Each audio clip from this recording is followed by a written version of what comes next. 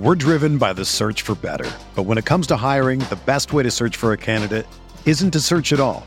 Don't search, match with Indeed.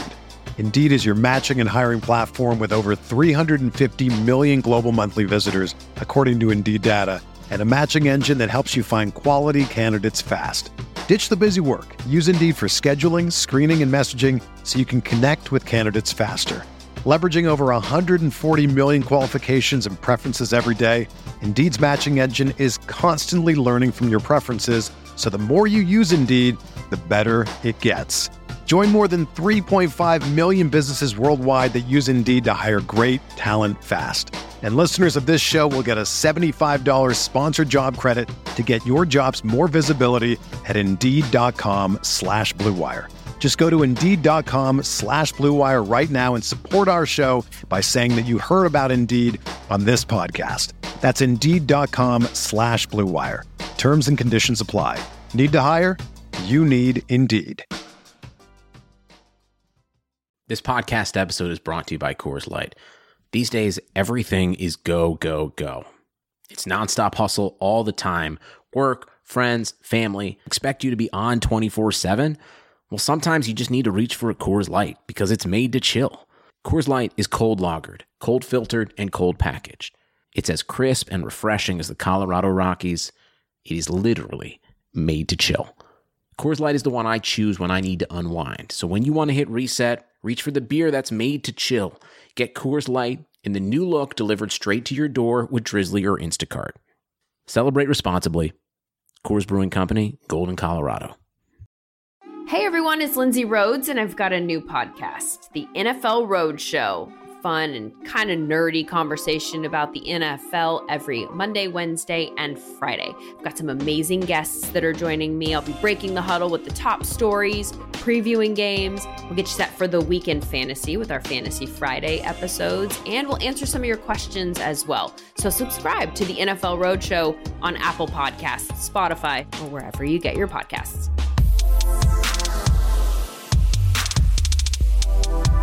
Hello and welcome to the Esports Biz Show. I'm your host, Justin Jacobson. This week we'll be discussing college esports. Just as a disclaimer, nothing here is intended as legal advice, as all of the information is for educational purposes only. This week's guest is Mike Aguilar. Mike is the Director of Esports and Co-Curricular Innovation at University of Oklahoma. He's also the lead advisor for the University of Oklahoma Esports Club. OU is unique in that they have a very expansive esports program, including a shoutcaster development program, a competitive gaming program competing in Overwatch, League of Legends, Rocket League, Valorant, CSGO, and Smash Brothers Ultimate. They even operate Sooner Esports, which is a press outlet that allows students to publish articles, reviews, opinion pieces, and gaming event coverage. Thanks for joining us. Thanks for having me. My pleasure. We're going to briefly introduce college esports. Okay. So in addition to youth and high school esports, college esports has been growing strong. There's currently over 220 colleges in the U.S. and Canada that are actively recruiting and offering scholarships for esports in a variety of titles, as well as some schools even offering undergraduate classes in the field. Some offer full degrees, and some even offer just certifications. There's also a competitive circuit that exists where colleges compete against each other for prize money and scholarships. A few of these are NACE, which is the National Association of Collegiate Esports. You have TESPA, and then CSL, which is Collegiate Star League.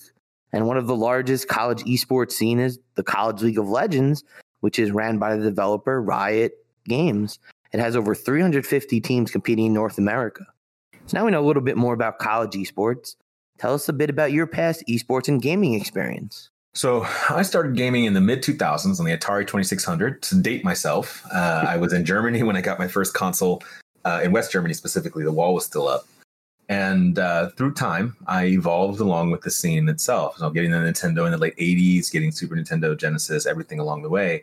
I think I had the majority of every single console up into about 2005. But the biggest turning point in the actual gaming and the biggest, kind of eye-opening energy was in around the late 90s when we started to get broadband in the United States.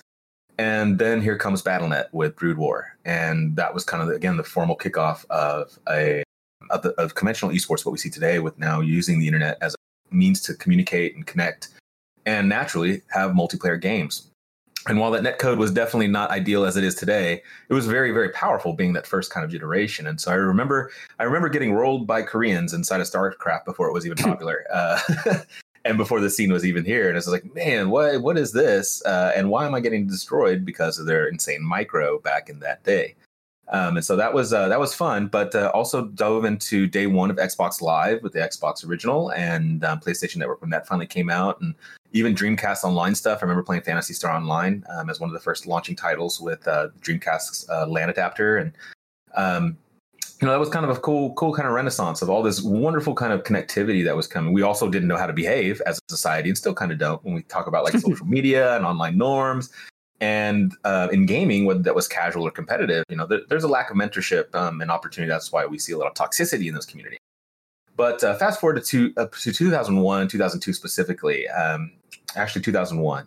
So at that time, obviously, a young guy had graduated in 2000 and started my college career at a local university in Lawton, Oklahoma.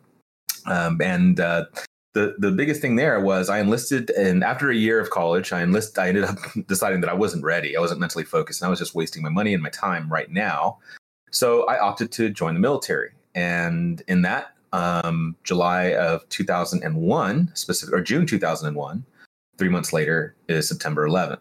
So during September 11 and all the ramp of activation and mobilization, gaming became that one thing in the military. It's a very common phrase called "hurry up and wait," which is finish these milestones, finish these tasks and goals, and then be ready for the next. And so a lot of the times during that ready for the next, that downtime, we spent playing video games. So naturally at that time, you had stuff like SOCOM, you had stuff like, original Call of Duty iterations and a lot of these early first person shooters. And so that became our bonding as we got thrown into this very stressful environment of the thought of potentially going overseas and having to fight for what we believed in at that moment. Moving past the military time, I had set at that journey, I had set a lot of the gaming energies and any kind of serious intent with that kind of to the side. And that was significant because it's like letting part of yourself go. Not that it was like, hey, I want to be a pro gamer or anything at that time, but other priorities start to take place. I finally kind of woke up at 26, 27, started to finish my degree and my undergrad in IT, and then went right into my master's in business administration into the 2010s. Well, fast forward to 2016. So at this point, I'm already in my mid 30s or early to mid 30s, and my CIO of IT comes back, and actually, I forgot one of my most important gaming moments, which I played World of Warcraft from vanilla through Cataclysm. And at this time, I was an extreme introvert. Like my girlfriend, wife now, would have to drag me out by the arm to leave the house. Social anxiety, just massive amounts of social dissonance. And I just hated being outside, like in regards to just people. Mm-hmm. So World of Warcraft is when my character type started to evolve, because I started to understand my ability to coordinate the logistics and the strategies inside of a game, the meta, using it as a means to understand empathy and customer service as a means to keep inspiring a group of, at that time, 40 people to do a raid.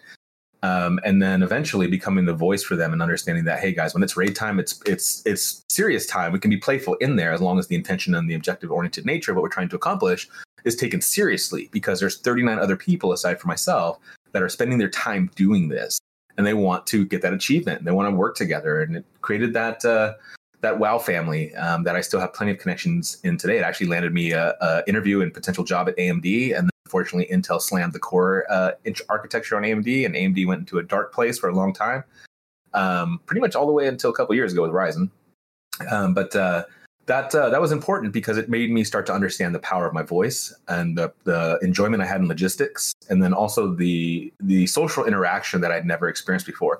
As the closeout to my WoW career, we had invited, as funny as it may sound to any audience members, I married a couple in game, and then I went and got licensed to marry them in real life. So they flew to Oklahoma City, and as well as 30 to 40 of my other guild members from all over the continent came together. And there's this wonderful photo, and I don't know where it's at. I think I lost it. That's really sad. I know it's somewhere. But there's this wonderful photo of us finally coming together for the first time. And that photo is almost like what the epitome of a NATO photo would be like. There's every skin tone, every height, every body type, every genders. We had someone with disabilities in a wheelchair, and it was one of the most powerful images and moments in my life that really understood the power of what gaming actually meant and what it enabled. So 2013 came in, and we got tapped, or 2016, and the CIO of IT for OU tapped me on the shoulder and said, "What the heck is Twitch?" He had just attended an Amazon summit, and he was like, "This is interesting. What is this?" And I said, "Well, hold my G Fuel and let's get going." So take my HyperX headset and let me tell you. yeah. So I sat down and started doing R&D. At that time, there was really less than 25 universities that were even institutionally supporting it, not necessarily massive scholarships or anything like that. But I remember my very first conversation, which was AJ Dimmick at the University of Utah's esports program, which was the first Power 5 university to get esports institutional support in the United States. And it was the week of his, second week of his appointment and elevation. And so I picked his brain, and at the time, AJ was like, "Well, just be persistent and be patient." And I was like, "Okay." It's like, there's really nothing more to it. It's like, it will prove itself. And then just don't let go of it, And so that's what I did. And for the next 4 years, up into 2020, there was a program that we looked at, or not program we looked at, but we looked at this intent of building essentially a professional esports organization in all of its accoutrements right inside of the heart of another Power 5 university, and not leaving any rock unturned. So we do have energies, as mentioned, obviously in leadership, just like any student org, that are here to mentor those students to stand next to me, not behind me, so that they can speak like me, so they can inevitably replace me when my time is up. And the same thing would be a CIO of an EG or a T1 or 100 Thieves or anything like that. That can help do those business operations, form partnerships, understand the macro view of business logistics, division of community, most important one on any college campus. I don't care what anybody says, I'll fight you for that one. Without that community, you don't have any ability to feed into these different pillars of opportunity, nor do you have your future fan base aside from your parents. And really kind of feeds the pulse of what it means to be in college, but also a fan of a specific brand, whether that is 100T or an OU or a UCLA or a C9. That's the same kind of approach that we have in our athletics divisions. Why can't it exist in the esports programs?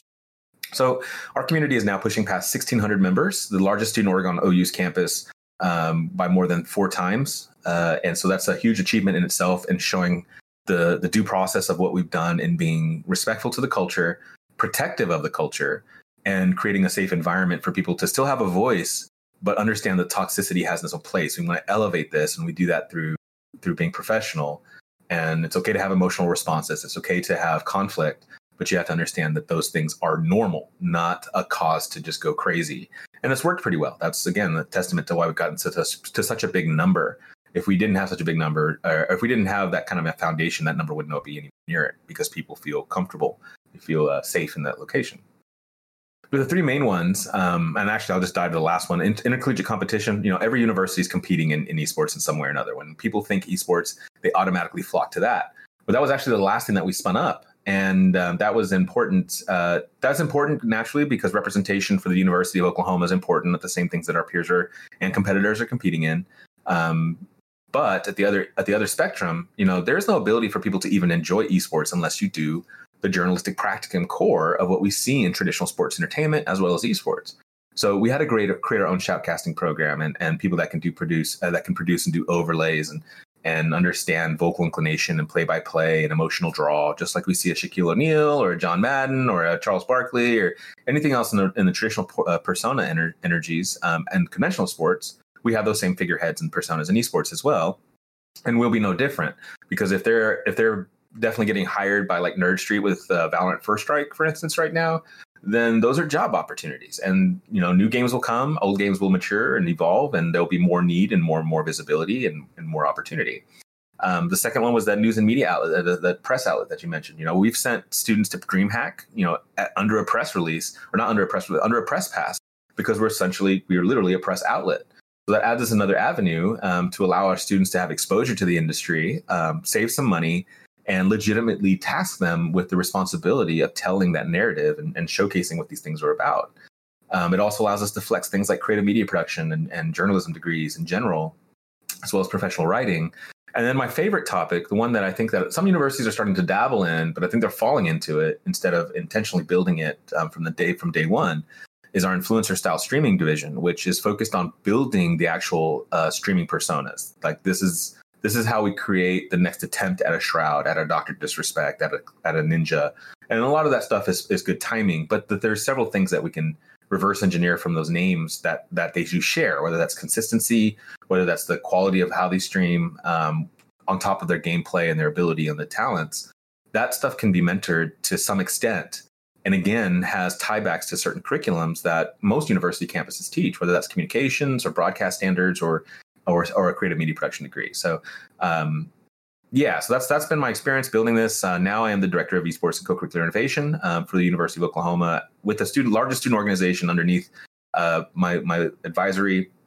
And the energy that elevated us now in the last one is a VP of the university. So we went from being the little peon in regards to administrative buy-in to being one tier below the president in its support. So that was a huge upgrade. And so the natural things that we've mentioned about the scene overall in collegiate esports, like scholarship, curriculum, recruitment, career services, are now coming to fruition, and we'll have strategies behind them coming into the spring semester.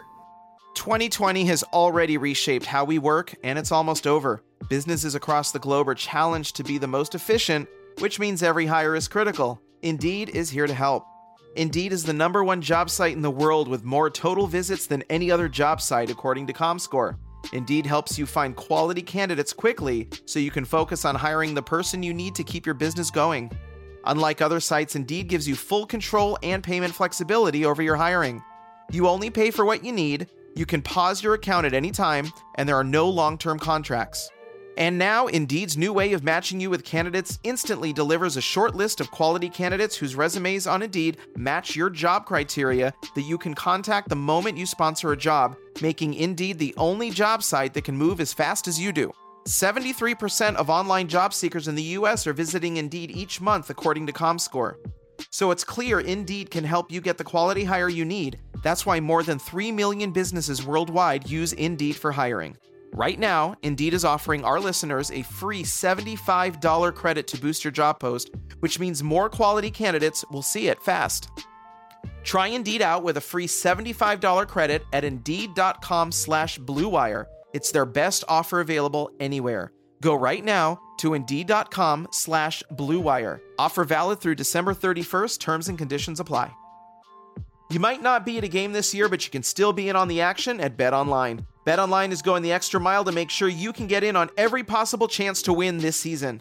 From game spreads and totals to team, player, and coaching props, BetOnline gives you more options to wager than anywhere else. You can get in on their season opening bonuses today and start off wagering on wins, division, and championship futures all day, every day. Head to BetOnline today and take advantage of all the great sign-up bonuses. Don't forget to use promo code BlueWire at betonline.ag. That's BlueWire, all one word. BetOnline, your online sportsbook experts. You talked about a lot of stuff, and I want to kind of, break down and go a little bit more detail on some of it. Sure. So, I've always mentioned, and I even wrote in, some of the articles I've written about college esports, about your shoutcasting program. So tell us a little bit more about this. What kind of unique benefits does it provide the students that are participating in it? So one of the things that when we strategized about our roles and our pillars, we looked at what the industry needed and what was consuming. We looked at what the university offers in degrees. And then we looked at that any kind of guidance and compliance documentation that the university had. And we structured all the job requirements as well as the scope of these programs around those three kind of individual pieces of documentation that the university already had. And as a means to help us stage when it comes time to talk to deans and faculty and stuff like this, that we were already speaking their own language. So when we talk about shoutcasting, at the end of the day, for the University of Oklahoma, that falls directly under a creative media production degree.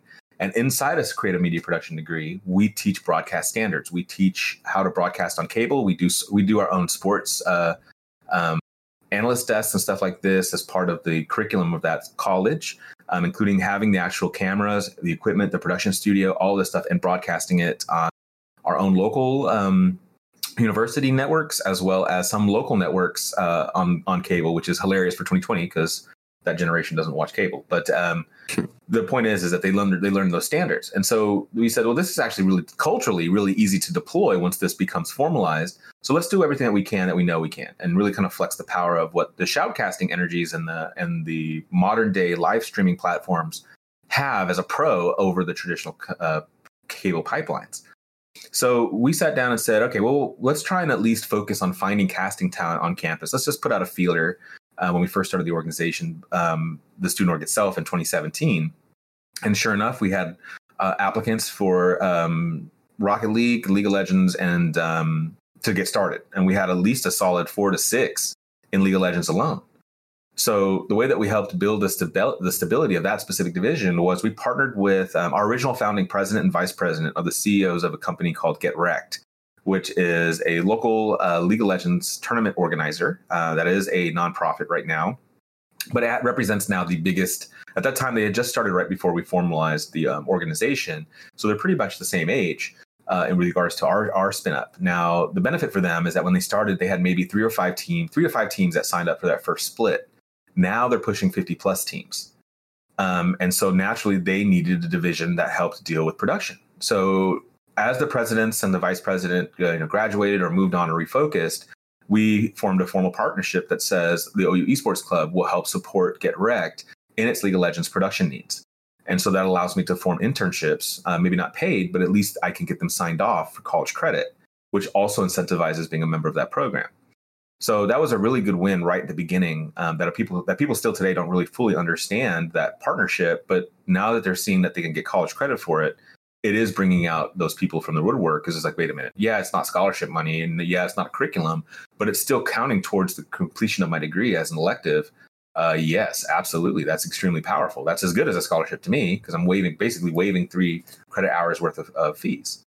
So, but the goal with this was the now second generation shoutcasting director. The first one graduated last spring, and now we're in our Gen 2 of leadership over this. They take the time with just taking practice VODs from our teams, and he'll spend probably a solid week or 2 before he ever puts them on the actual live broadcast, talking about here's what you need to look at. Here's the things that you need to focus on if we're talking about League or Overwatch or R6.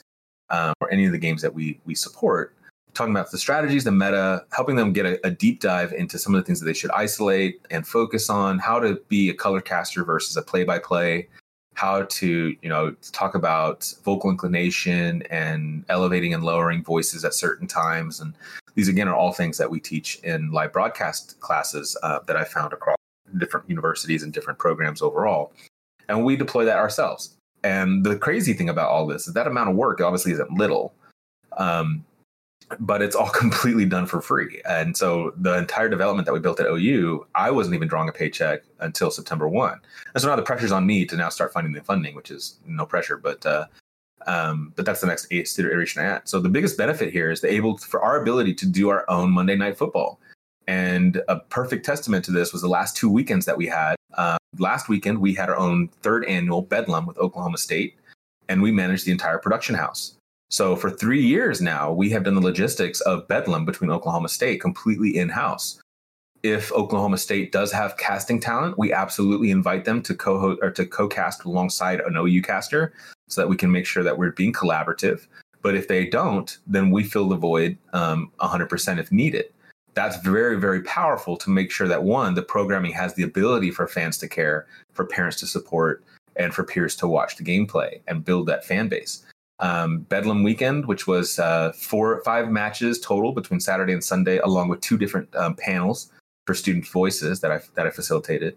Had viewership after the Twitch analytics that I looked at. We had viewership of about 675 viewers over the weekend, which is a big deal coming out of literally nowhere, just saying, let's use our brands as a means to elevate. The weekend prior to that, we did our 2nd annual OU Texas Red River Clash series, which was 7 games, 3 panels over 2 days. And we've been helping, I don't want to claim that we help build Longhorn Gaming's production stuff, but we've been definitely helping advise, as they've asked questions to get their program off the ground now too, as Longhorn Gaming now has a division focused on this as well.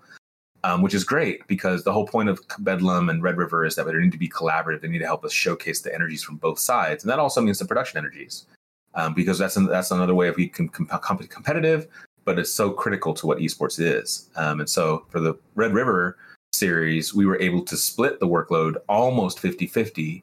And we managed the initial logistics and timing. And so we actually split cast the entire weekend, where every other hour we started a new event, and it would cascade on either the OU Esports Twitch channel or the Longhorn Gaming Twitch channel. And that way the schedule stayed on time. And if you were a fan of Rainbow Six but not a fan of Rocket League, you could tune in just at this time, and it started on time no matter what, allowing us to have a better viewer audience connectivity and making sure we're staying. So we didn't have really any big delays. Not that we didn't have delays, but we at least didn't have big scheduling delays for the overall program. And so that viewership for that event, after all the numbers came in, was over 1,000 throughout the weekend. And the other beautiful thing is because of all of that, those 2 weekends were Extra Life events, raising money for the Children's Miracle Network, and we raised almost $2.8 thousand for kids in our backyards. So that's what shoutcasting is for us, and those are some of the direct, immediate benefits that it's had given us in just the two last weekends alone. Well, I think that it's awesome that, this provides realistically a shoutcasting training program where you're taking this education and the techniques that you teach traditional sports broadcasters and you're bringing it over to the esports world because it's so applicable. And the same way that you have to have kind of these two different individuals doing the production on a live show, you need to learn how to do it. And, I think it's just amazing that now you're able to kind of evolve it to where you're doing a full-fledged production of events and really adding in both the technical as well as the more front-facing media aspects of it. Right. So I know we mentioned Sooner Esports and, sending people to cover everything in different events. So kind of how did that all come about? Was it just something that you felt was important or just like an added element to it? So my background on the side, the one thing I didn't mention was that I'm a photographer of now 19 years, and I've shot everything from weddings to newborns to glamour to cosplay to automotive to even funerals. And the biggest thing when you're running your own side business, your side hustle, and literally have an LLC behind it is obviously understanding that you have to have marketing to draw in new clientele and have a good image and make sure that you stay on top of that if you want it to actually be lucrative, aside from the grassroots sharing of your name.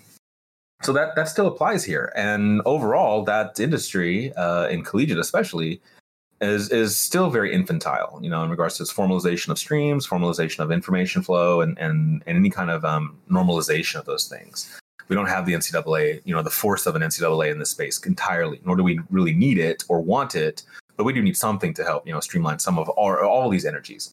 So the concept of Sooner Esports was really kind of drawn from the idea that we have to be educational first and foremost, not the context of curriculum and research, those things too, but we have to be able to give people a place to go and learn about a program, learn about an industry, learn about events, and learn about it from the views of the people that are culturally in it, not somebody coming out and saying, well, this is gaming, who's not a gamer from the New York Times, something like that. Instead, it's coming from the voice of the very person that consumes that content and consumes that culture in real time at that time in their lives. So we knew that we had to create this avenue for, one, our homepage for all of our programs, but two, we wanted to ensure that gamers had the opportunities and people that game had an opportunity to have a voice. And that's ultimately what the Sooner Esports press outlet is all about. It is about creating this avenue for students that are absolutely interested in advocating for the things that they are passionate about in the gaming world or esports worlds, and having a home that is licensed, that is formalized, and will absolutely start to build notoriety as time continues. And Sooner Esports now, in its 2.5 year of existence, is now pushing past around, I think we're on track for about 2,400 unique viewers this year. So again, coming from zero to nothing is really important. And that's been growth every year. Like last year was right around 1.8. And in the first year, we had just hit like 900. Those numbers are small, sure. But the whole point of that was grassroots energy, spin up of journalism. And we know we need it. And the industry overall needs it. And so while it is focused heavily on our experiences at OU, they do cover things that are globally significant, whether that is some piece of new hardware, like a Nintendo Switch review, or things. So students in this team have the ability of doing opinion pieces, event coverage, hardware, software reviews. For instance, we get licenses for indie games a lot. We partner with indie game developers to help get the word out, give them an honest review of their game and feedback. Which is something that we all consume without realizing that it's truly journalistic practicum. Is before you buy the next iPhone or before you buy the next Samsung, you go and you look at reviews of what people's interpretations of how this hardware and software work before you spend your hard-earned cash. Well, maybe not if you're an iPhone user, a little cultish, not to knock iPhones. I used to work for Apple. So, but you still watch reviews for it. You still say, hey, is it really worth upgrading? Even though you know you're going to upgrade anyway, you still go watch the reviews on it. And that's a core fundamental importance to any industry. You know, you have to have that consumer review. You have to have that feedback loop, that opportunity of an honest review that says, yeah, this product is great. This product is sucky. If you're this, it would make sense. If you're not this, then don't spend your money elsewhere. But that's one thing that we do. The other one was my opinion pieces. Opinion pieces are absolutely my favorite thing because I learned so much about students and what they see, how they see the world. And at 38 versus 18-year-old freshmen, there is a generational disconnect.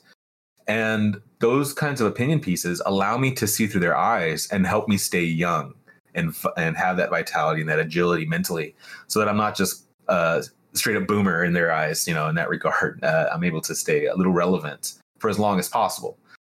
And one of my favorite articles actually really taught me a lot. It was almost the first article that was written from the original founding news and media director by the name of Bailey Brown, who's now an alum and a nonprofit major, as well as professional writing or personal relations. And she wrote an article about gender inequality in esports, which is nothing new for anybody in any industry. We all know that there are gender and representation issues across the spectrum of almost anything.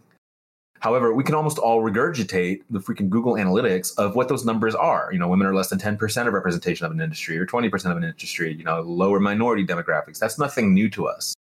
But what she did instead was she wrote an article that spoke, and she reached out to personas in the industry that were easily identifiable women figureheads in gaming and esports and said, help me tell a story, or tell me a story of your firsthand experiences and adversities in gaming and esports, which paints a much more immersive article. And I remember within 24 hours, I had 2 emails from people I'd never know, definitely men. And they said this article absolutely changed who I was immediately, because I never, ever in my life thought that women spent the first 5 seconds joining any lobby wondering or not whether they should open their mouth. And that to me was just like, that's the whole reason for Sooner Esports as the press outlet, because that's the educational piece. That's the saying, guys, this is what it actually is. And that one, I'll never forget that article and reading it for the first time, because it was in tears, because this is like, wow. So how do we fix the systematic problem inside of gaming and the sexism that happens and the discriminatory practices? But it made it very, very real in a way that numbers could never, you know, percentages and representation numbers, just not the same thing. So that was huge, but that was immediately empowering for that student. And then immediately more women started to join the organization, which is, again, how, you know, give them the opportunity to have representation, whatever specific demographic you're talking about. And the benefit will be is that you will hopefully draw new fans and new supporters because you are valuing that stuff. And I absolutely do. And so that's been great. Not that our student organization is women dominated by any means. It still suffers from that same societal support of women in gaming, but it is exponentially better in the last year than it was the 2 prior. Not that it's anywhere near 50-50 even, but any percentile growth in more balance is a huge deal. And especially when we look at national averages of gender consumption of gaming, it's definitely more closer than most people think. You know, it's more like 45-55 split, female, male, women, men. And we're not near that, but that's still much closer than the mainstream often believes, is that, you know, women don't game as much, but they absolutely do. In fact, they're often more hardcore than most men. So that's the benefit of Sooner Esports: its focus, its purpose, and its goals. Absolutely. So are you involved in, you know, the esports player recruitment process for who goes on the different teams? How does that all work? All right. So that's a fun one. So we developed 10 teams in total, with only Overwatch and League of Legends having a B team. And at least at this time, I think Rainbow Six will get a B team next semester, and potentially Call of Duty as well getting a B team. So what we do is a lot of universities, the administrations at universities often will hire kind of a head coach. And the problem with the head coach role is that you don't typically ask your football coach to also teach soccer, as well as volleyball, as well as baseball. And so I refused to have any kind of that ability. Instead, here's the opportunity for me to grow and mentor coaches that are capable of doing this as they get into their upper classes or they graduate from the university as part of this. So across the 8 titles that we do, 5 of them actually have head coaches. And 2 of them are alum. The third, Rocket League, will be an alum-led coach as he graduates this semester and has already agreed to stay on board. So when we go into back to school, we basically only have 2 times out of the year that we market, that we have tryouts for competitive rosters. And that's usually August in the ramp up to back to school to start lining that up. All the incoming freshmen by that time already have email access, so we can start blasting them and making sure that they're aware. And then again, as we're coming into the holiday season, we'll send another one probably immediately after Christmas to do the same again for the spring to fill up anybody that was a graduate over the winter break or has decided to step back, or maybe their grades weren't up to par, and so we need to fill the voids so that we can continue to finish the year out. Then we do kind of like fire recruitment pushes in the case that we did have maybe a catastrophic loss or a dropout or things mid-semester, and maybe not have the backfill available, so we can make sure that we're still functional. Now that game changes. Let me pause. So the way that they do recruitment is I refuse to come into a game that I had no business, doing. Like we see a lot of high school coaches, that are completely disconnected from what League of Legends was. Maybe they never played it. They're just the best candidate for being the head coach. And so they're actually having to learn League of Legends alongside their students, which is good because they need the programming anyway, but it's not good in the context of we're going to dominate someone unless you're just lucky and have fortunately talented students within your district.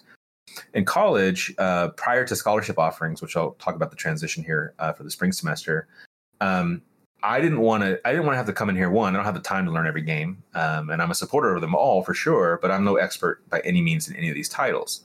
But who is? The people in the rosters that are actively playing it, that are absolutely keeping up with the meta, and that's why we're able to scale up so many titles.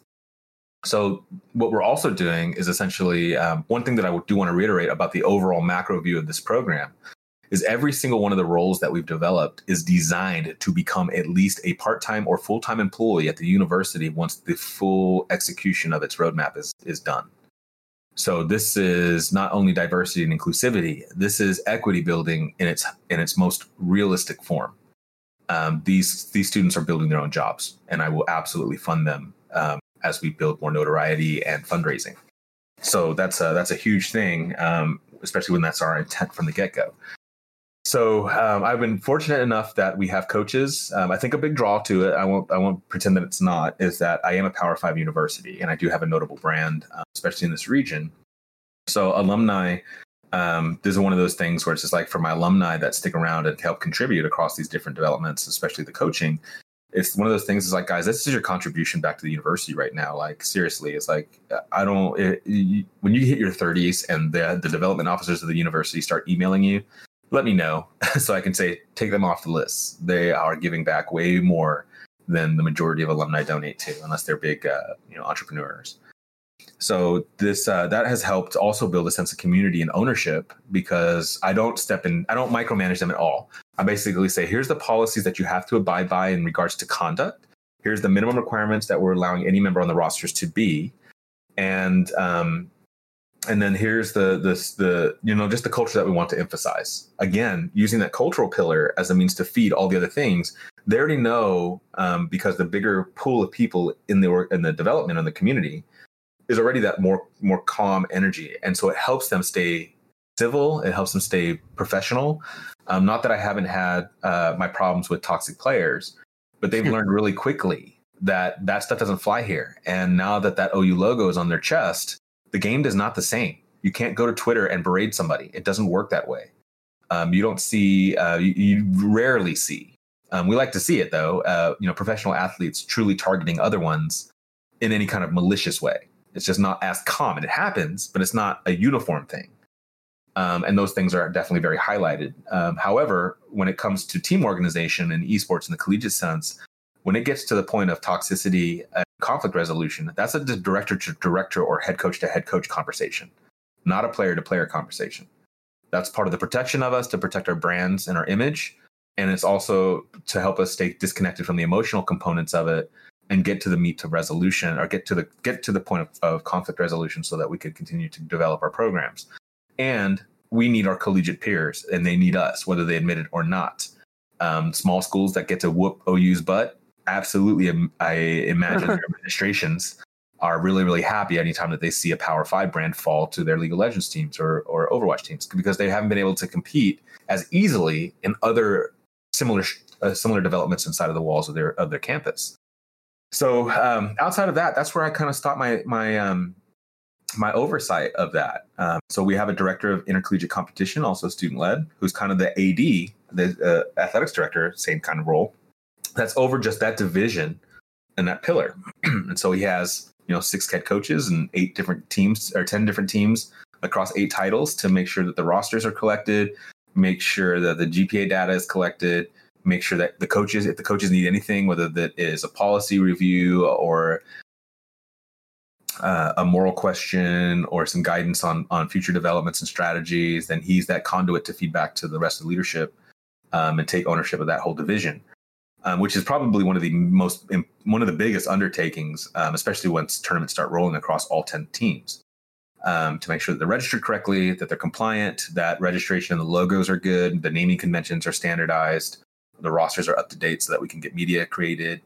That is a massive undertaking. So if John Hudson ever hears this, good job, sir, because that's like my job again, within my job. So yeah, I'm glad I don't have to do that anymore. But the teams and the coaches themselves, they build their tryouts that speak the most sense to their styles.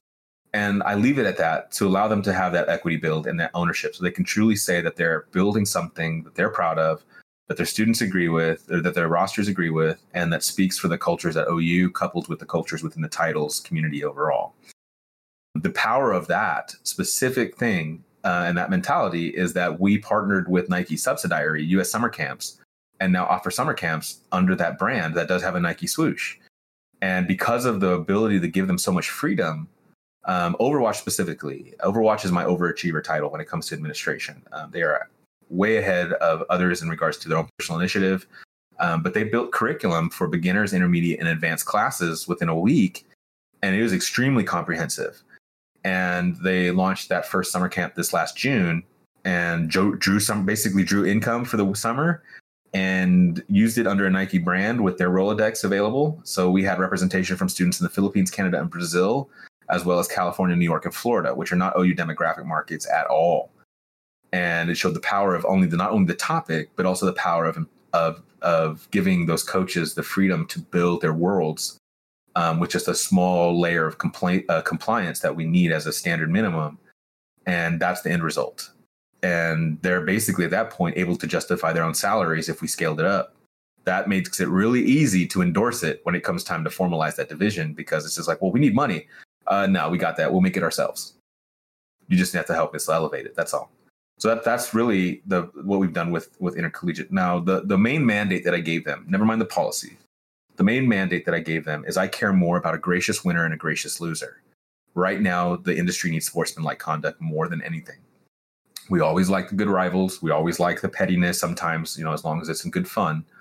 But we cannot allow toxicity to ever, become what we're known for. We can't allow any of the negative aspects of what we see gaming and stuff like this to be a part of who we want to be if we want to actually create these opportunities, not only for yourselves, but for those that come after you, and the same will be said to them.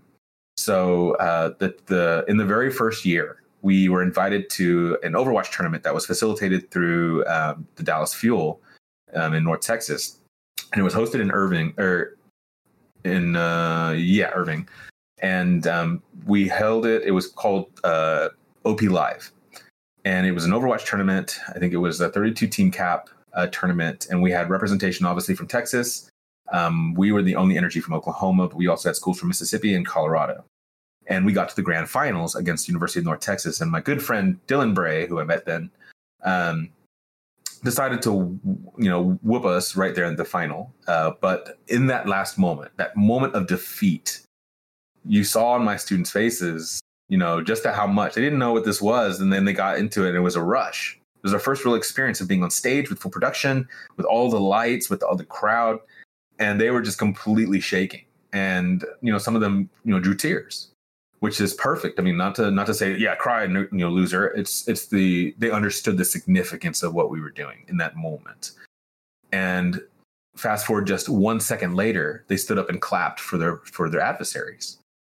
And I remember the COO of Team Envy walking over to us, Jeff Moore, and he was like, I don't think I've ever seen that, ever. He hands me his business card and he said, contact me. This is that's amazing. That is substance. That is what I want to see in this industry. Good job. And then he walks off. And in that moment, I couldn't have been prouder, because those are things that we learn in traditional athletics. Be a good sportsman, understand compromise, understand that failure is just a pathway to success. And they learned it firsthand in that moment, doing the one thing that they thought they would never be on a stage for, and for tangible scholarship money and tangible prizing, against a school that was right down the street, honestly, only an hour and a half, 2 hours away. So that was just the last story, the last component of the intercollegiate competition division of ours. But that's our mandate. It's not about winning, and it's not even about losing. It's about how you win and how you lose. It's okay to be cocky a little bit. It's okay to be confident. It's okay to be proud, but it's not okay to rub it in the other person's face maliciously. It's not okay to berate them when you're losing. It's not okay to skirt your accountability for your actions and not answering the call of your team to succeed over your adversary. If you don't understand those components, well, then you still have some growing to do. And I continuously reiterate that every semester, and it's worked for the most part. I would say over the course of 3 years of competitive energies out of OU, I have maybe only had 2 or 3 instances of misconduct or bad conduct or less than desirable conduct in matches. Absolutely. I mean, I think that's a really important thing to teach, competitors in the kind of this generation early on. So I guess another follow-up to that is, I guess all the students are really already OU students. You're not really actively recruiting any former pro gamers or just even looking at, promising high school players. So that's where we change. So you guys heard it here first. University of Oklahoma will be offering scholarships for the fall 2021 semester. So we don't do that yet. And so we're going to come out of the gates here heading into the spring semester in a very big way, as we're not offering scholarships just for competition. We're offering scholarships for every individual pillar. That means if you're a shoutcaster, that's a scholarship opportunity. If you're a current community TO, that's a scholarship that I want to pay for. If you are an influencer on Twitch, I will be seeking them out as well as a scholarship opportunity to come to the university. And so we'll have full details on that in the spring, but just know that the University of Oklahoma, the next Power 5 coming into the space, will be offering scholarships for the next school year. Now, that changes things. That means that once that press release drops here, and all the details are fledged out and formalized, that those coaches and those directors over those pillars are then activated for global recruitment. And that is when a lot of the stuff that I can't even think about entirely yet, because it's just like, man, this is going to be extremely tiring. Thank goodness I have a workforce to help me vet these people out. And there's a lot of good energies now in the space that can help draw students to us. Once we announce that we have scholarships, we don't really have to go and do a lot of grassroots energies, grassroots campaigning. There's a lot of databases and things that we found that are really, really wholesome and collecting the right information, the right character information, and are genuinely good referrals of candidates. But I want to also paint this picture for, again, viewership, in that we have recruits, people that are interested in us, knowing that these things are coming now, that live in Austin, Texas. And the reason I mention that is obviously nobody hates Texas the way Oklahoma does, and no one hates Oklahoma the way Texas does. But there is no excuse, UT, why I have students in your front yard coming to me. And that's my challenge to another university, to say, do more, because there is not a single Power 5 in the state of Texas that is offering scholarships yet. And that means that I'm going to dominate your state. And that's unfortunate, but that's not my fault. So that's a little PSA and challenge to those, because I look at it as more of an opportunity. I could care less, honestly, as a developer. Yes, I'm going to be competitive and want to draw talent to my university, but I want them to come here because they believe the program is the right fit. And I have every intent. It may not be in this first wave of scholarship offerings from the University of Oklahoma, but I have every intent that by the second year, at the very latest, I will offer women in gaming and esports scholarships as well as Generation Gamer scholarships to help combat some of the systematic problems that we see and start supporting those demographics that need more of it, in tandem with those primary scholarships that we offer. So these again are things that I tend to not hear or see that I think would be easy ways to spin up investment or an interest in people's campuses that make perfect sense of how do we combat the issue. And that's another thing that I've seen against some of my peers in collegiate is that a lot of them I don't feel are innovators or developers. They are often status quo, cookie cutter followers. And that's unfortunate because this topic is so powerful in the higher education landscape. Almost all of us teach business degrees. Almost all of us have some kind of communications or PR. Almost all of us have some kind of marketing or advertising, some kind of creative media production or graphic design. These are all directly impactful opportunities into esports that would just require a little bit of tweaking to then be able to market the curriculum to for another avenue of how you use that competitive teams program to build on into the actual industry. Because there's very few examples, and there are examples, but there are very few examples of students that come into the collegiate world as a competitor and make it into the pro sector. That pipeline isn't established yet. And if I have so many other opportunities that I can impact, and so many other people are focused on building that pipeline, well, I'm going to let them do that. Why would I go and do the same thing? Let's go and focus on these other things, because at the end of the day, I want to see these same programs in other universities, because maybe OU being an out-of-state school for somebody is too expensive. Maybe I want to see a Div 3 or a NAIA school or a community college also have a program of substance, because that's what they can afford. It's what speaks to them. The culture speaks to them. That's the right fit for them. OU is not, I'm definitely not a believer that everybody needs to come to OU. That's not who I am. And I don't believe that everybody should even go to college. If you find the application of a college degree and a college career in athletics or in academics, and you can see how it can better and improve your life and your disposition, that's when higher education is paramount, not for any other reason. Otherwise, you're going to accrue debt and waste your time, and you're not going to enjoy, the rest of your life as you pay that debt off. My wife and I have both master's degrees, and that's fun, worth of debt. So that's not something that I want anybody else to have. So if I can help supplement that, if the rest of the program speaks to you on multiple fronts, the culture of the campus speaks to you on multiple fronts, and the academic curriculum speaks to you on multiple fronts, then that's a pretty good indication that that's the school you need to go to, whatever brand it may be, period. So, and I look at it as in the stance that any student that's going into any program, whether that's a career tech or a 2-year college, 4-year college, Ivy, Power 5, Div 1, 2, 3, I don't really care about any of that. But any student that's entering into those worlds, into those industry, or into that pipeline, under the banner of esports and gaming, is a win for everybody right now, as we still fight for mainstream acceptance. Because those are numbers that I can bring back to my administration and say, hey, look, we have a Div 2 school right up the street that just brought 30 students to their campus out of thin air because they're offering scholarships and other energies. And those are people that are typically in our market of recruitment.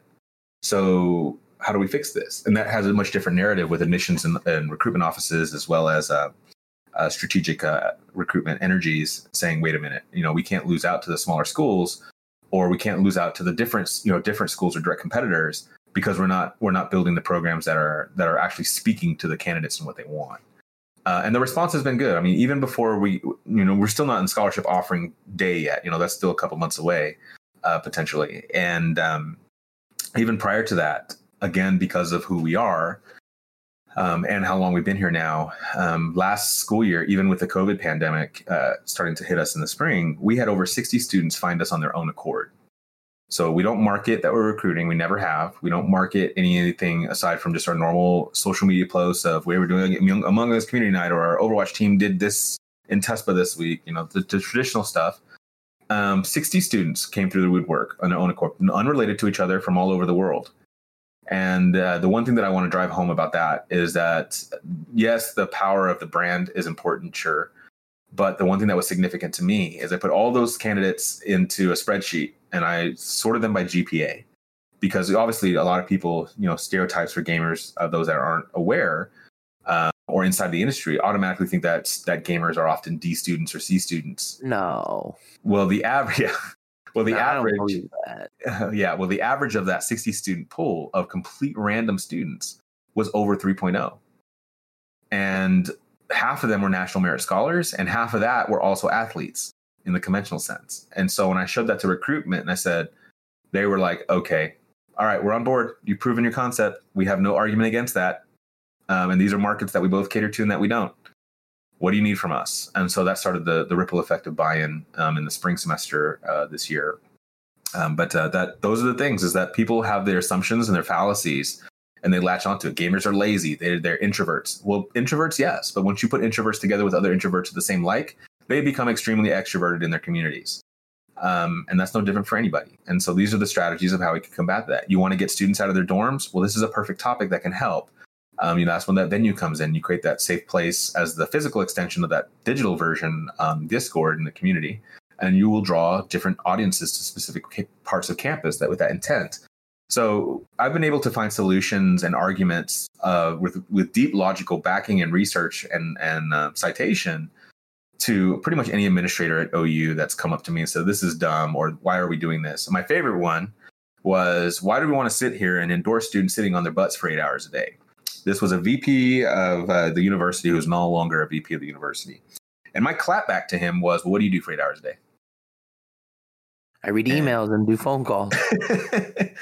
And the room just kind of went, oh. I was like, did you really say that? I was like, I don't mean to be, I'm not trying to be mean. Yeah, I could have worded that differently.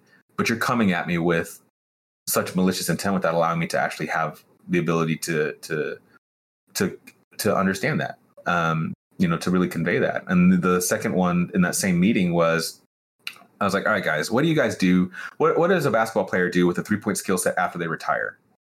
Nothing. They don't do anything with that.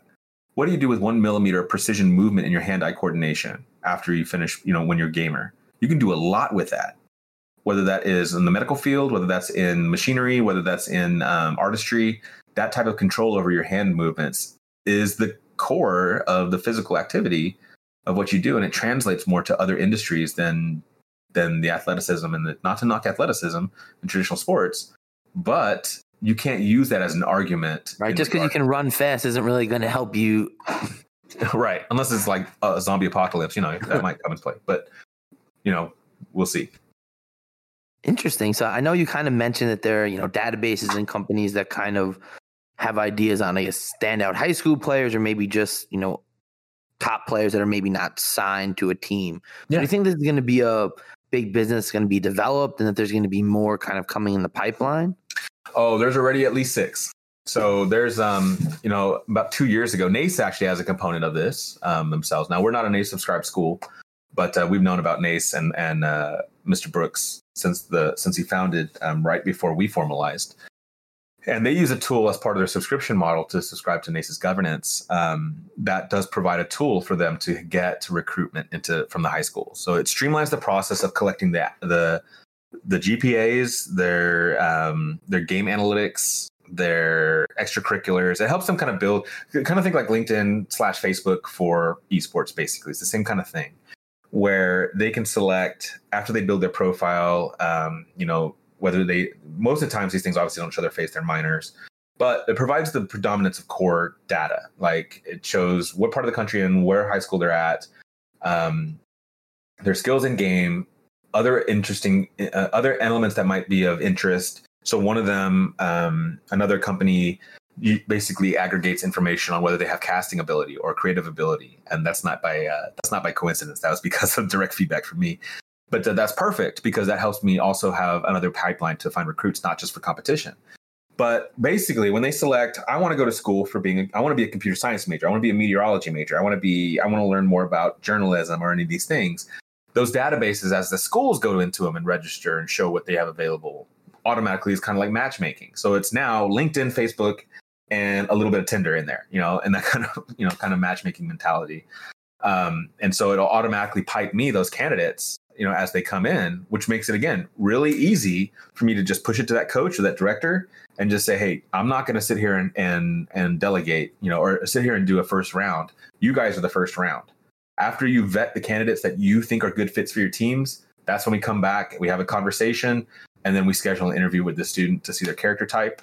And then we come back and say, is this going to be an award winner? Or are we going to actually offer them this or what? So that's the process loosely in my head. But that's an amazing tool, because prior to those things, where would you find them in the first place? They were having to literally scour the internet to find these opportunities. And now there's some most of these are actually free to high school youth. And the colleges naturally pay for it. They have to make money somewhere. And that's perfectly fine, especially considering the amount of time that they're saving us. Now, the biggest challenge is standardization for that. Now, if I said I have 6 companies that are doing the exact same thing for the high school students, well, which one should I be on? Well, right now, the answer is all of them, sadly. I haven't really seen any universities that are other developments that are saying that we exclusively use this for headhunting. I plan to actually limit it to at least 2 on purpose to help us streamline that further. The one that helps us provide the broad stroke of talents, whether that is a competitive energy or casting energy or creative energy. Those are the things that make it really easy for us. The other ones are just the ones that might have the sheer volume. And when I say partnership, I use that word. I don't use that word loosely. I use that word based on people that I've interacted with in a firsthand basis, that we've spent more than a 30-minute call with, and that we've either done business with or we've talked about development in a much deeper dive. I don't allow anyone to be labeled a partner of our development until at least some of those things happen. So we have a partners page on Sooners Esports and Sooner Esports, and every brand that's on there are people that I've talked to at least 4 to 5 hours at a minimum, and we've actually had execution in multiple means. And so one of the vetting tools, or one of the headhunting tools that we use is exactly that program, which I won't mention now, but that program is also developing energies for the inner city kids, which is also something that we're doing in tandem. So we're partnered with our police athletics leagues to leverage social work degrees and sociology degrees for internships and college credit as a means to be preemptive for youth using gaming as a tool, versus continuously approaching the topic of defund the police, aka restructure the police, without any real solutions. So gaming and police athletics leagues and utilizing gaming in a structured environment can serve the same purpose as what we saw in a Gridiron Gang or any of these traditional sports movies or stories where gaming or athletics was used to allow youth to pull themselves up by their own bootstraps and get back on track. And we'll do the same thing with gaming, with a much, much lower overhead and a much, much lower opportunity of violence and potential conflict or anger problems. So those types of things speak to me on a very, very deep level. And if they're in business and something I can consume, those are the ones that I want to consume and subscribe to. So, but yeah, that makes the job easier. For the high schoolers, it does make the job actually kind of harder, because now you have multiple platforms. And it'll be really interesting as those deals start to spin up. If a certain brand, let's say an Ohio State, or even a UT, they have campuses that are 50,000 plus. So naturally, they have bigger budgets, they have bigger endowments, they have bigger alumni pools, just because of the amount of people that they graduate out of their universities versus, like an OU that's at 30K, or anything that's smaller. So if Ohio State or UT eventually get to that point where it's just all right, we're going to officially use this as our primary sponsor or our primary tool and so forth, then that'll start to steer using those things as the mechanisms to draw them. So yeah, it'll make it easier on our end, but there'll be more and more. Granted, it's a new market overall, and we've seen all kinds of new software solutions and tools like this come into the space. And most of them are not bad. They're definitely above average of what I would consider usable. But there are champions. There are absolutely ones that listened to the audiences, understood what they were hearing back from their consultants and confidants, and are applying that feedback. And those are the ones that are going to win out, instead of the business ventures that are coming in and saying, well, we have big money, and if you build it, they will come. If you build it, they will come does not work for gamers. Why? Because we've been living inside of our houses with our internet and our $2,000 computers since 2000. So why would that need to change? You have to do more than if you build it, they will come, because that just doesn't apply. it has to speak to them. It has to be sensitive to that culture on top of the business need on the other side of the workflow. Interesting. So, another kind of question that you kind of touched on. So how do you decide what leagues or tournaments that you guys compete in? I know you mentioned you're in TESPA, but not NACE. How does that work? So we don't subscribe to any governing bodies, mainly because none of them suit our needs. It's not because we think that NACE is bad. I absolutely admire what NACE has done and what Michael Brooks has done with that program. Overall, we have another one with like EGF and Tyler that is focused more on Division I and Power 5 schools. Our challenge with those is that it's still too early for us. Like, that's the thing, is like most of these people that are joining NACE, they're joining NACE because they need guidance on how to get started. And I never ever looked at NACE as a means to say I need help getting started. Like, most of the schools inside of NACE's roster are D2s and smaller. The political landscape, the administrative landscape that those schools have to deal with is nothing like the Power 5s and Div 1s. It's just not. And so that increases the logistical hurdles that we have to go through. You can't just go to an athletics program at a Div 1 and a Power 5 university and say, hey, I want to put esports under here. And they're going to be like, get out of my face.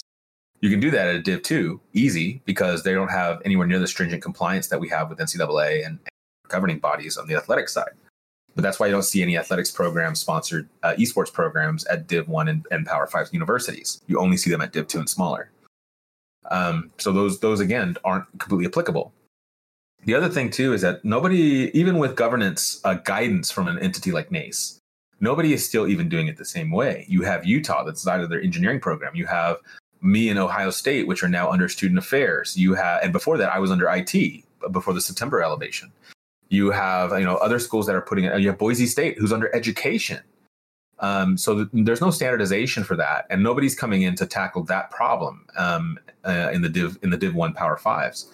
So that was what I liked about NACE, is they took care of, really, it's not that their intention was taking care of the smaller schools, but inevitably they've taken care of the smaller schools, which are more abundant and presents a much bigger opportunity, while the bigger schools and their slow nature catch up, which I absolutely liked. I love the balance that it created in allowing some of these schools that didn't really have a name for themselves, aside from just being an accredited college, to now have a name for themselves in a very big way, and a very big topic that obviously I care about. So I like that as a means to help use it as a catalyst and inspire my administration to say, look, when I started, there was less than 25. Now we're 220 plus. And I've been saying that since 2017 and 2018, when I could stand on my own 2 feet with this topic. And now you're behind. Despite being ahead in regards to what we built, we haven't formalized that in regards to full execution, funding, and so forth. Until that day comes, we're behind. So that was that's helped. But so when it comes to the tournaments, never mind the governing bodies, the tournaments, the TO specifically, the only requirements, again, I don't micromanage the coaches unless there is an initiative like the Play Versus Rocket League partnership feeding into CRL, into the Collegiate Rocket League pipeline this year. So College Carball Association and Collegiate Rocket League being kind of the epicenter of Rocket League play, originally kind of being under Psionics' is partnership with TESPA itself. Now it's its own entity. Also sold basically 8 slots to their finals to like Play Versus. So if you went through the Play Versus pipeline, there was 8 slots that were going to make it into the CRL. And if you went to somebody else's pipeline that they approved, and there's another 8 slots out of that round of 64, round of 32, whatever they did. So the way that we scope it is that was the only one where I told Rocket League that you're going to be in Play Versus on top of your typical CRL, mainly because I did, as much as some people don't like what Play Versus is doing in this space, I actually liked it for Rocket League. It made sense. The tool was really easy to use because I have another interest in how that tool could be used for K through 12 and some other things that I'm working on. So I wanted to say, at least try it. It didn't cost us any money, and it gave my players more game time. So why not? Win-win. Instead of just trying to find scrims, now you just have double the games. So again, 2 chances at going to finals instead of 1. So outside of that, the coaches and the captains that are over these programs, they have their choice. The only requirement that I have for tournaments is that it has to be a collegiate-only tournament where there is a tangible scholarship prize pool. When I say tangible, that means that I don't want physical money. I don't want physical accessories. I want a scholarship or money to their pockets. So as long as it meets those 2 criteria, then I don't care what they do. And so TESPA is obviously the biggest one for Overwatch until UMG did their tournament last semester, which was decently run, but horribly executed in payout, which we won't talk about anyway. But that's how we subscribe to that. Now that's their primary focus. Every program has to have a primary focus. So for Overwatch, it's TESPA. For League of Legends, it's Collegiate Rocket League. For the A team, or not, it's the Collegiate Series from Riot for their A team. For the B team, it's Collegiate Star League's League of Legends tournament. For Rainbow Six, it is Collegiate R6. For COD, it's also the TESPA Collab Collegiate COD. For Rocket League, it's split between Play Versus and CRL directly. For Smash Brothers, rest in peace, because that Nintendo netcode and COVID are definitely not friends. That is Collegiate Star League as well, which has never been run well. If any CSL viewership is, or fans of CSL listening, CSL Smash coordination is trash. Please fix it. And but that's it. Then I also open it up to, as long as they have their primary focus and they understand that that's priority one, then they are welcome to explore any other tournaments that they see fit without any really required criteria. So that means if they do have a tournament where there is a small registration that they can go make some quick money on or whatever, then they can. I don't inhibit them. Now that might change now that we're formally adding that word varsity and scholarship and stuff like that to it.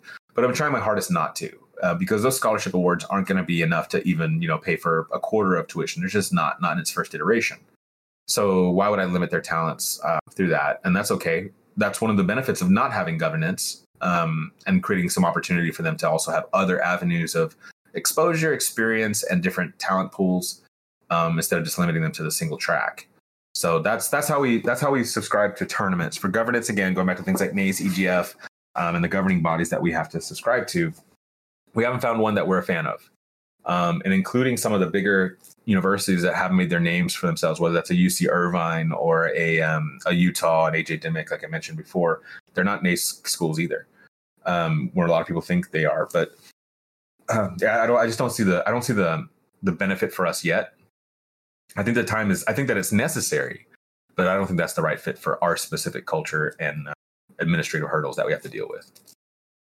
Absolutely. So, I know you're very involved in the whole curriculum and course development. Mm-hmm. So, are there particular courses or, curriculum that you think potential students, universities might find valuable that's currently lacking, like more business focused classes, or, more on like the brand development and how you build your own personal marketing presentation and plan?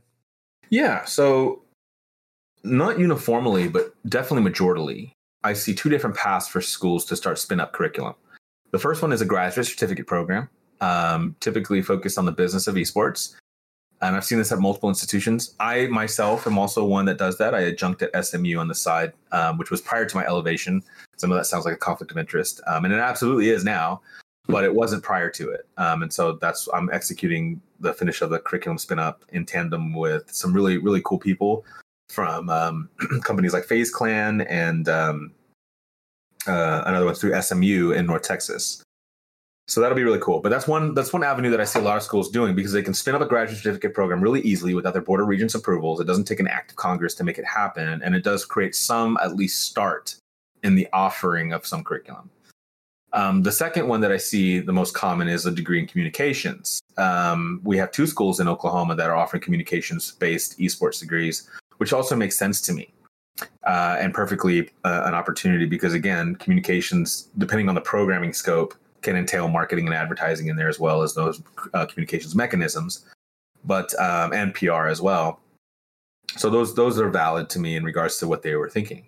But that's still too narrow-sided. And granted, there's been schools that have been executing now for 3 or 4 years pretty easily, 5 years even, at this caliber, at this tier. And so when I look at academic curriculum and research practicum opportunities, I did the same approach when it looked like what we were going to build as the infrastructure of the program itself. So each one of these pillars signifies degrees that are available on OU's campus, as well as what we need in the industry. And so I'm going down the path of looking through all the logical ties, the discovery phase of that. And right now, there's probably a solid 12 degrees that I'm going to look at of impact. And my approach to this is going to be, instead of spinning up curriculum entirely from scratch, some places it'll make sense, but the majority of places it does not. creative media production, which I mentioned earlier, is a perfect example. 85% of the curriculum, I would say, is relevant for esports application as is. So all that needs to be done to modernize that is maybe add, one or two course options that give more exposure to the esports pipelines and the live streaming aspects. Otherwise, the broadcast standards, the creating the overlays and motion graphics and stuff like that already translate. The timing of it and understanding the production and energies and the workflow of that all translates to it as well. So that does two things. The first, it allows us to accelerate programs that already have a lot of investment in them. And second, for anybody that's in those programs and graduates of that programs, even departed as an alum, now just gained value in their investment that they already expended. So I would much rather have that approach, because that will help me also draw alumni back and say, all right, here's what we did. We just gave you an additional tick on your bullet on your degree and your resume that says that this degree is applicable to this other industry that's starting to grow really, really rapidly. Now, CMP is probably one of the biggest ones that we can modernize, or not modernize, but evolve for this scope. Another one, journalism and professional writing inside of that college. But then we move on into business. That's business, international business, sports team management, marketing, entrepreneurship, MIS. Those are all things that can also be applied to this industry. Moving on to another area, arts and sciences, fine arts. That's an interesting one.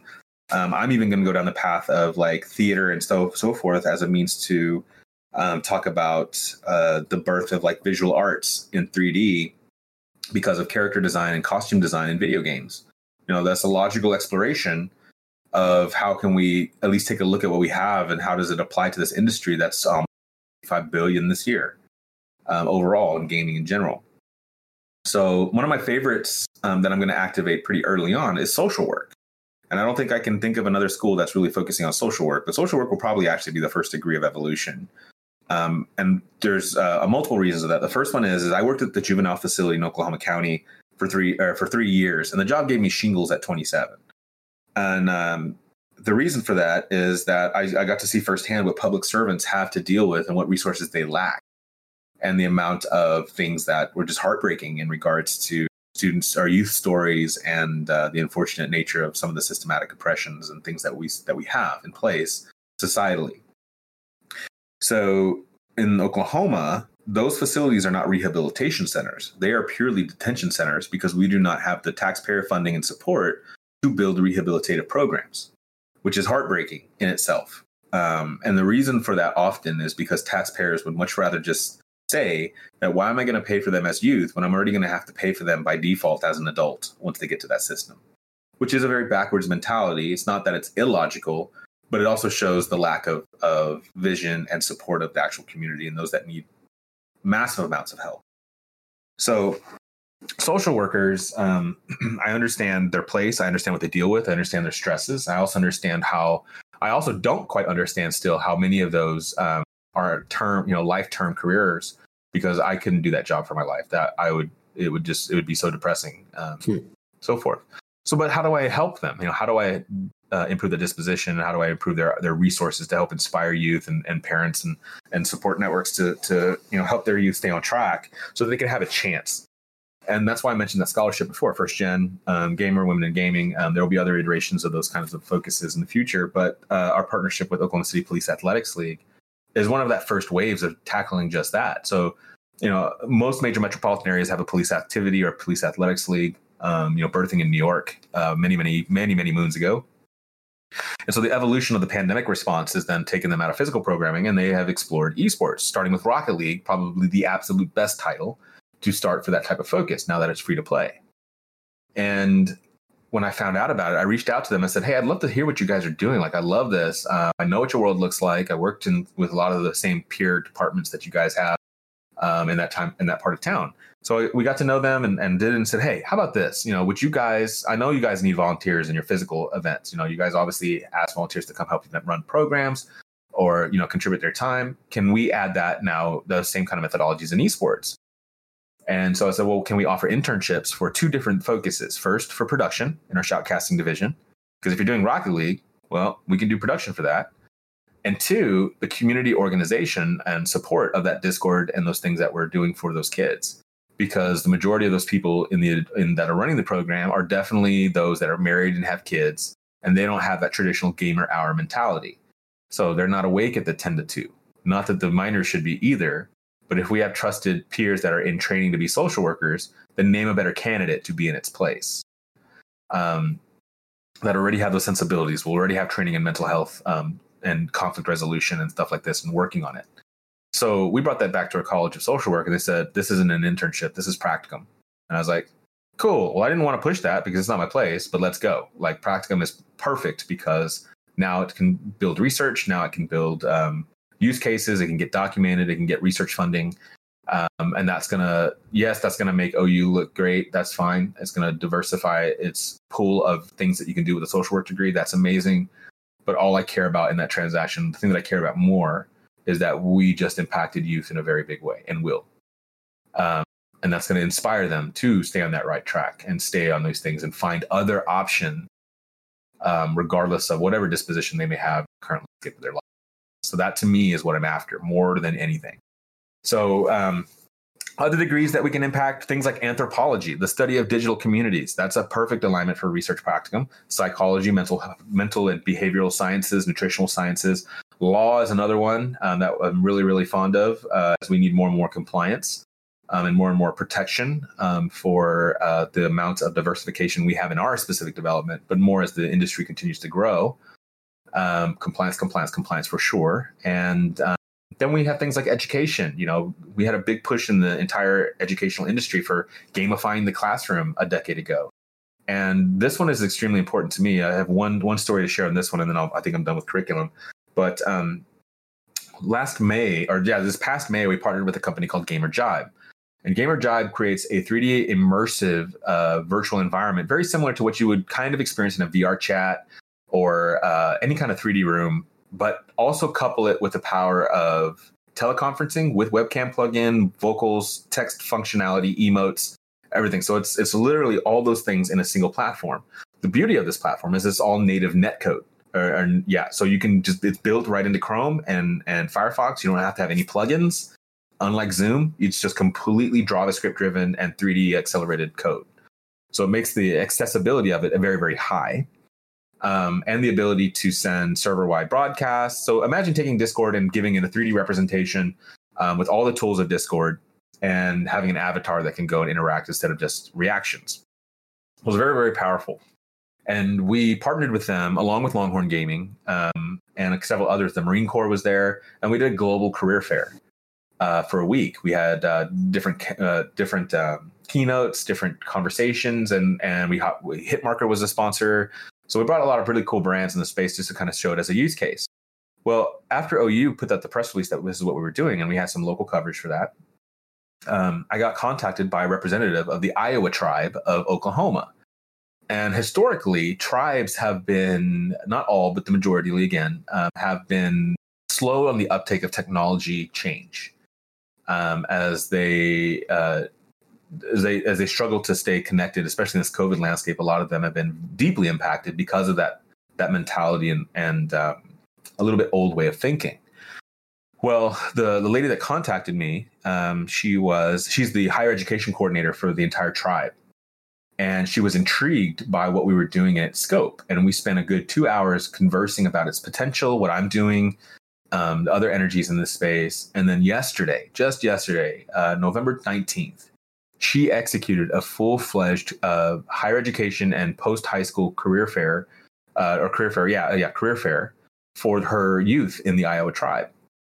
And I got an email after that from her CCing everybody that was in attendance or the universities and the programs in there.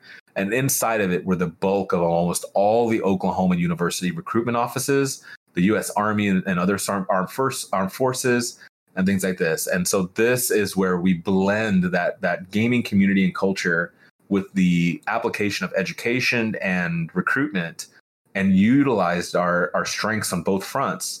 Because you still need to be an event coordinator regardless of a virtual space. You need to say, here's when people are online. Here's how we need it to look. Let's pick the color palettes. Let's pick, the furniture.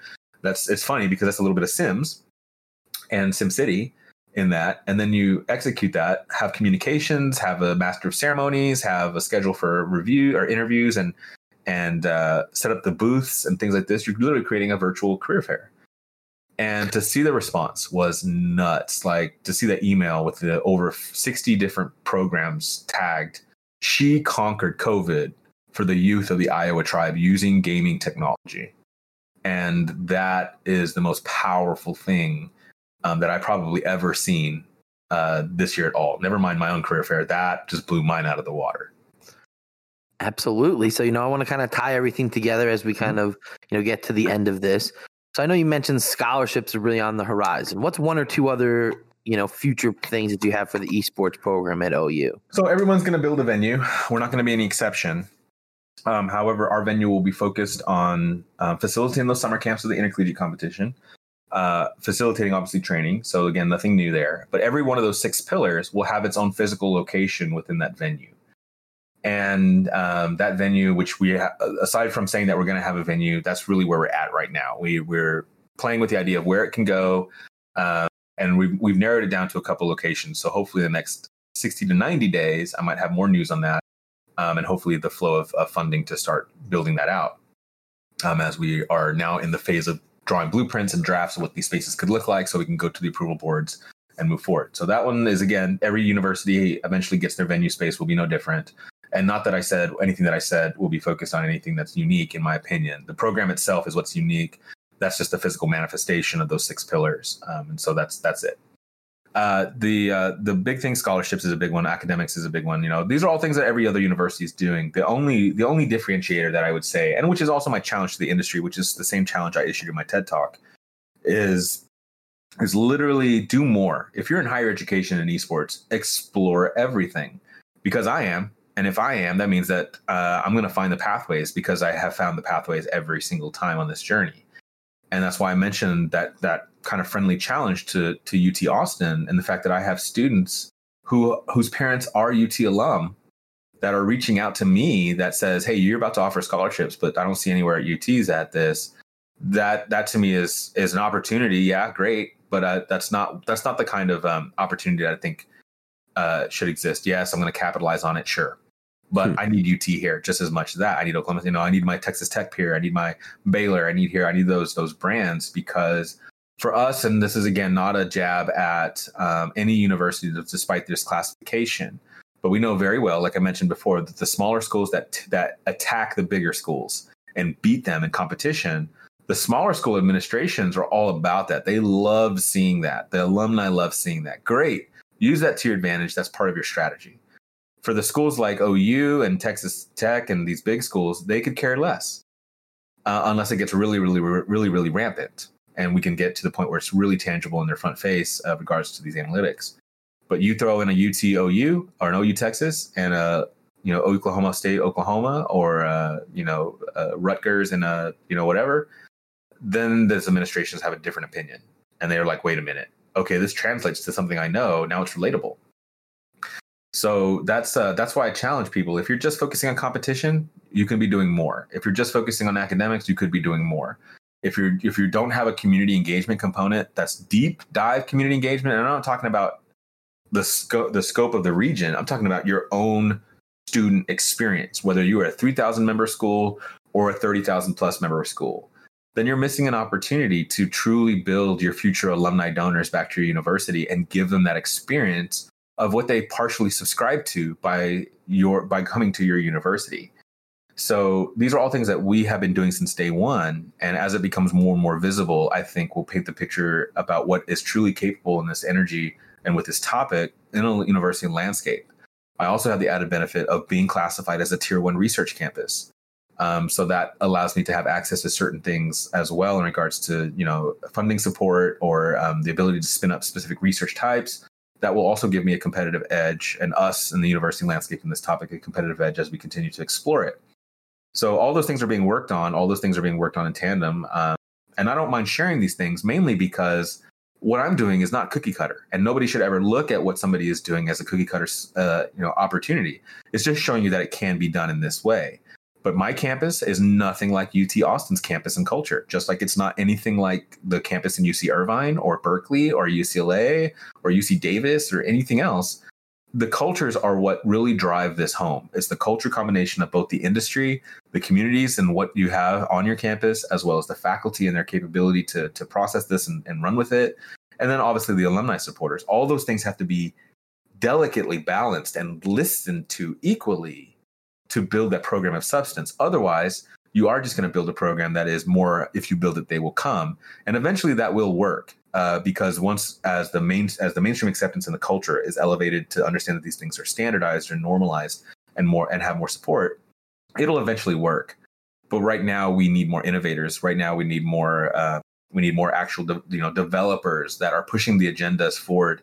If you're in the top 1 percentile of competitive energies, keep that going, because that's showing you that what you can do when you do put your eggs in that basket and you do flex hard in that specific focus. That's not what I'm saying. I'm saying is if you're coming into collegiate esports and you have competitive energies and that's really it, but you're not really in supporting that head coach or supporting that director, you're just giving them a title and saying, all right, go make this cool program. Everyone's esports is the rave. And you just sit back and watch them and not actually support them. Well, you're actually doing a disservice. You're actually hurting the industry, because those supporters of those communities and those students are going to get burnt out without any real achievement opportunities or growth potential. And they're just going to be like, gaming is dumb and stupid, and administrations are just going to be like, well, we wasted our money and our time on this, so we're just going to not do it. We need all schools here, regardless of which caliber tier they're at. And that means doing a due diligence of remembering that we're in the industry of innovation. We are higher education. Our job is to create the professionals of today and tomorrow. And anything that's not aligned with that is we're kind of missing the point, and why we're actually helping the naysayers that say college is stupid and higher education is irrelevant, has been marginalized heavily, is because we aren't innovating. Or we aren't innovating rather. And so this is that challenge to say, don't forget who we are and what our purpose is in the industry as higher education. Absolutely. I think that's a really kind of great point to just end on. And I have 3 more questions and I ask them every time. So, what's your favorite game to watch? I think Rocket League has become my favorite, especially when it's a colorful caster. And I think part of it is because, 1, I'm a soccer player, so that translates. 2, I'm also a car guy. I was a mechanic in the military. And 3, the happy-go-lucky kind of energy of Rocket League goes from really fun to really serious in a much more organic and less aggravating way. It's just a really well thought out game. Plus, the impact societally what Rocket League represents, I think, is significant to me too. Especially when I see the ability to penetrate K through 12 buy-in versus a Call of Duty or an Overwatch or a Valorant, which definitely, despite the fantasy nature of Fortnite and those types of titles, is still gun violence at the core, and is a hard sell for many. But Rocket League is kind of it's the opposite of that. And at the Longhorn OU Texas matchup, we had these 2 wonderful casting talents from UT and Longhorn Gaming. And one of them goes by the name of Bales. That's his IGN. And I could not stop laughing. He was such an engaging and amazing casting talent. I was so thoroughly entertained by him on top of the gameplay. So part of it was we did 2 rounds. We had enough time available to do 2 rounds. So the first match was a best of 7 series that UT won. And then the second one, and we use these as campaign modifiers. So or for fundraising modifiers. So basically, the fundraising campaign for Rocket League was you get to pick the terms of what kind of game that we play in the second go, which doesn't count for the score. It's just the exhibition part of it. So they chose to play a variant of Rocket League where the speed is double and the ball is 4 times bouncy. And so it's just chaos. So if you bring a talented caster in there that's still trying to be intentional, it can be really, really comical. And it absolutely was. I had side stitches. So I think Rocket League kind of takes my place because of its potential to the industry, whether that is collegiate K through 12, its ability to break down the barriers for buy-in across the majority of titles. It doesn't really need any serious explanation, honestly. It's car soccer. And if anyone asks questions, it's cars playing soccer. Well, that's dumb. We'll just watch it with casting. And they're like, it's fun, it's exciting, it moves quick. And like you said, it's easy to pick up on. Right. So I think that's my win as the educator, as a developer, in saying which game is the hardest one to explain. That's Rainbow Six. That's chess. That's League of Legends. And that first whole, what the hell is the first 7 minutes of League of Legends? And that's Overwatch when it's a wombo combo coming out of Zarya. Like, what am I watching? You're watching neon vomit on the screen. And if you don't have convulsions, you will after watching it. those are the hard things to explain. So, but yeah, so the game is absolutely Rocket League for me. Okay, so the favorite game to play? Favorite game to play is Heroes of the Storm for me right now, mainly because I am a Blizzard fanboy, having grown up in Warcraft 1 through 3, as well as StarCraft and StarCraft Brood War, and also being a huge buy-in for World of Warcraft. I was never a Diablo fan, not that I had anything against it, I just didn't spend any time in it. I was raised in a very conservative household in my youth. And so anything with the word Diablo in it obviously was a non-starter. But I'm a fan of a lot of the character design in Blizzard's canon. And so Here's the Storm is the perfect place to realize that and put a Sylvanas versus an Artanis or a Zeratul versus a Tracer. Those types of things is the only place you can do that. And so I thoroughly enjoy Heroes of the Storm. Plus, you can pick it up and put it down pretty quickly. And the games are often 20 minutes, 25 minutes or less. I was definitely a big StarCraft and StarCraft 2 guy, so I know that Blizzard affinity. So who's your favorite video game character? Mario, Luigi, Pikachu? This is also hilarious. It's hard for me to define. Man, I don't think I've ever been asked this question. I would have to say Mega Man. Mega Man was my favorite go-to. And for one major reason. Mega Man was my introduction. And if no one has ever looked at Mega Man this way, you'd have to be a kid in the 80s and 90s to understand my viewpoint. Mega Man was my introduction to EDM. Think about that for a minute. Think about the soundtracks inside of Mega Man. Just all the dance music. Yeah. And so is that electronic music. And as a kid that's a nerd, it was perfect. Mega Man also had one of the best ways of explaining how to play the game. Because it didn't have a tutorial. It didn't need it. It showed you in the quick cutscenes that Mega Man was charging up his Mega Blaster. And it's like, wait a minute, how do I do that? And then you would go and explore it. So it's showing you the capability of what Mega Man could do without telling you how to do it. And it caused you to have to problem solve to say, how do I make my Mega Man do that? That to me is ingenious in game design. And there's plenty of Mega Man games that were just crappy, but a Mega Man will always be near and dear to me, as I have a figurine behind me in Crimson to represent OU and Red Mega Man, and I have an actual commissioned portrait of Mega Man that says Moog, Director of Esports, underneath it, that a dear friend of mine had commissioned, along with the elevation that happened in September. So Mega Man is definitely my number one, mainly because of the cultural influence of music, the gameplay style, and it's one of the very cherished memories of mine coming back to the States from West Germany and picking up Mega Man 2 and 3 on the Nintendo and just jamming out to Snake Man's anthem, which was legit still amazing, and especially as a remix in EDM. Some of those original just songs are iconic, just iconic for me. Amazing. That was a really great answer. So, thank you so much for joining us. This was extremely insightful. And, thanks everybody again for tuning in. Make sure to follow me on Twitter, JustinJESQ. Check Apple Podcasts for all our past episodes. And Mike, tell everyone where they can find you. All right. So you can find my personal channels at Moog Diesel, MOOGDIESEL on Twitter. That's probably the best social media platform to find me on. You also can check us out at SoonerEsports.org. That will hopefully be converting to a .com here next year as we flex on that strategies of having this press outlet.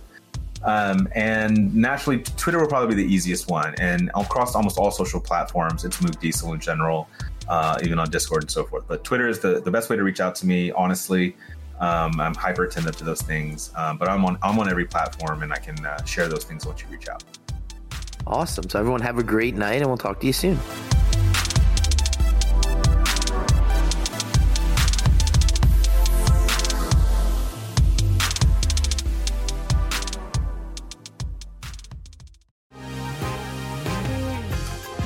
Been thinking about McDonald's all day. Can't get it off my mind. I can already taste it. Ooh, got my mind on my mouth and my mouth ready for some Mickey D's deal.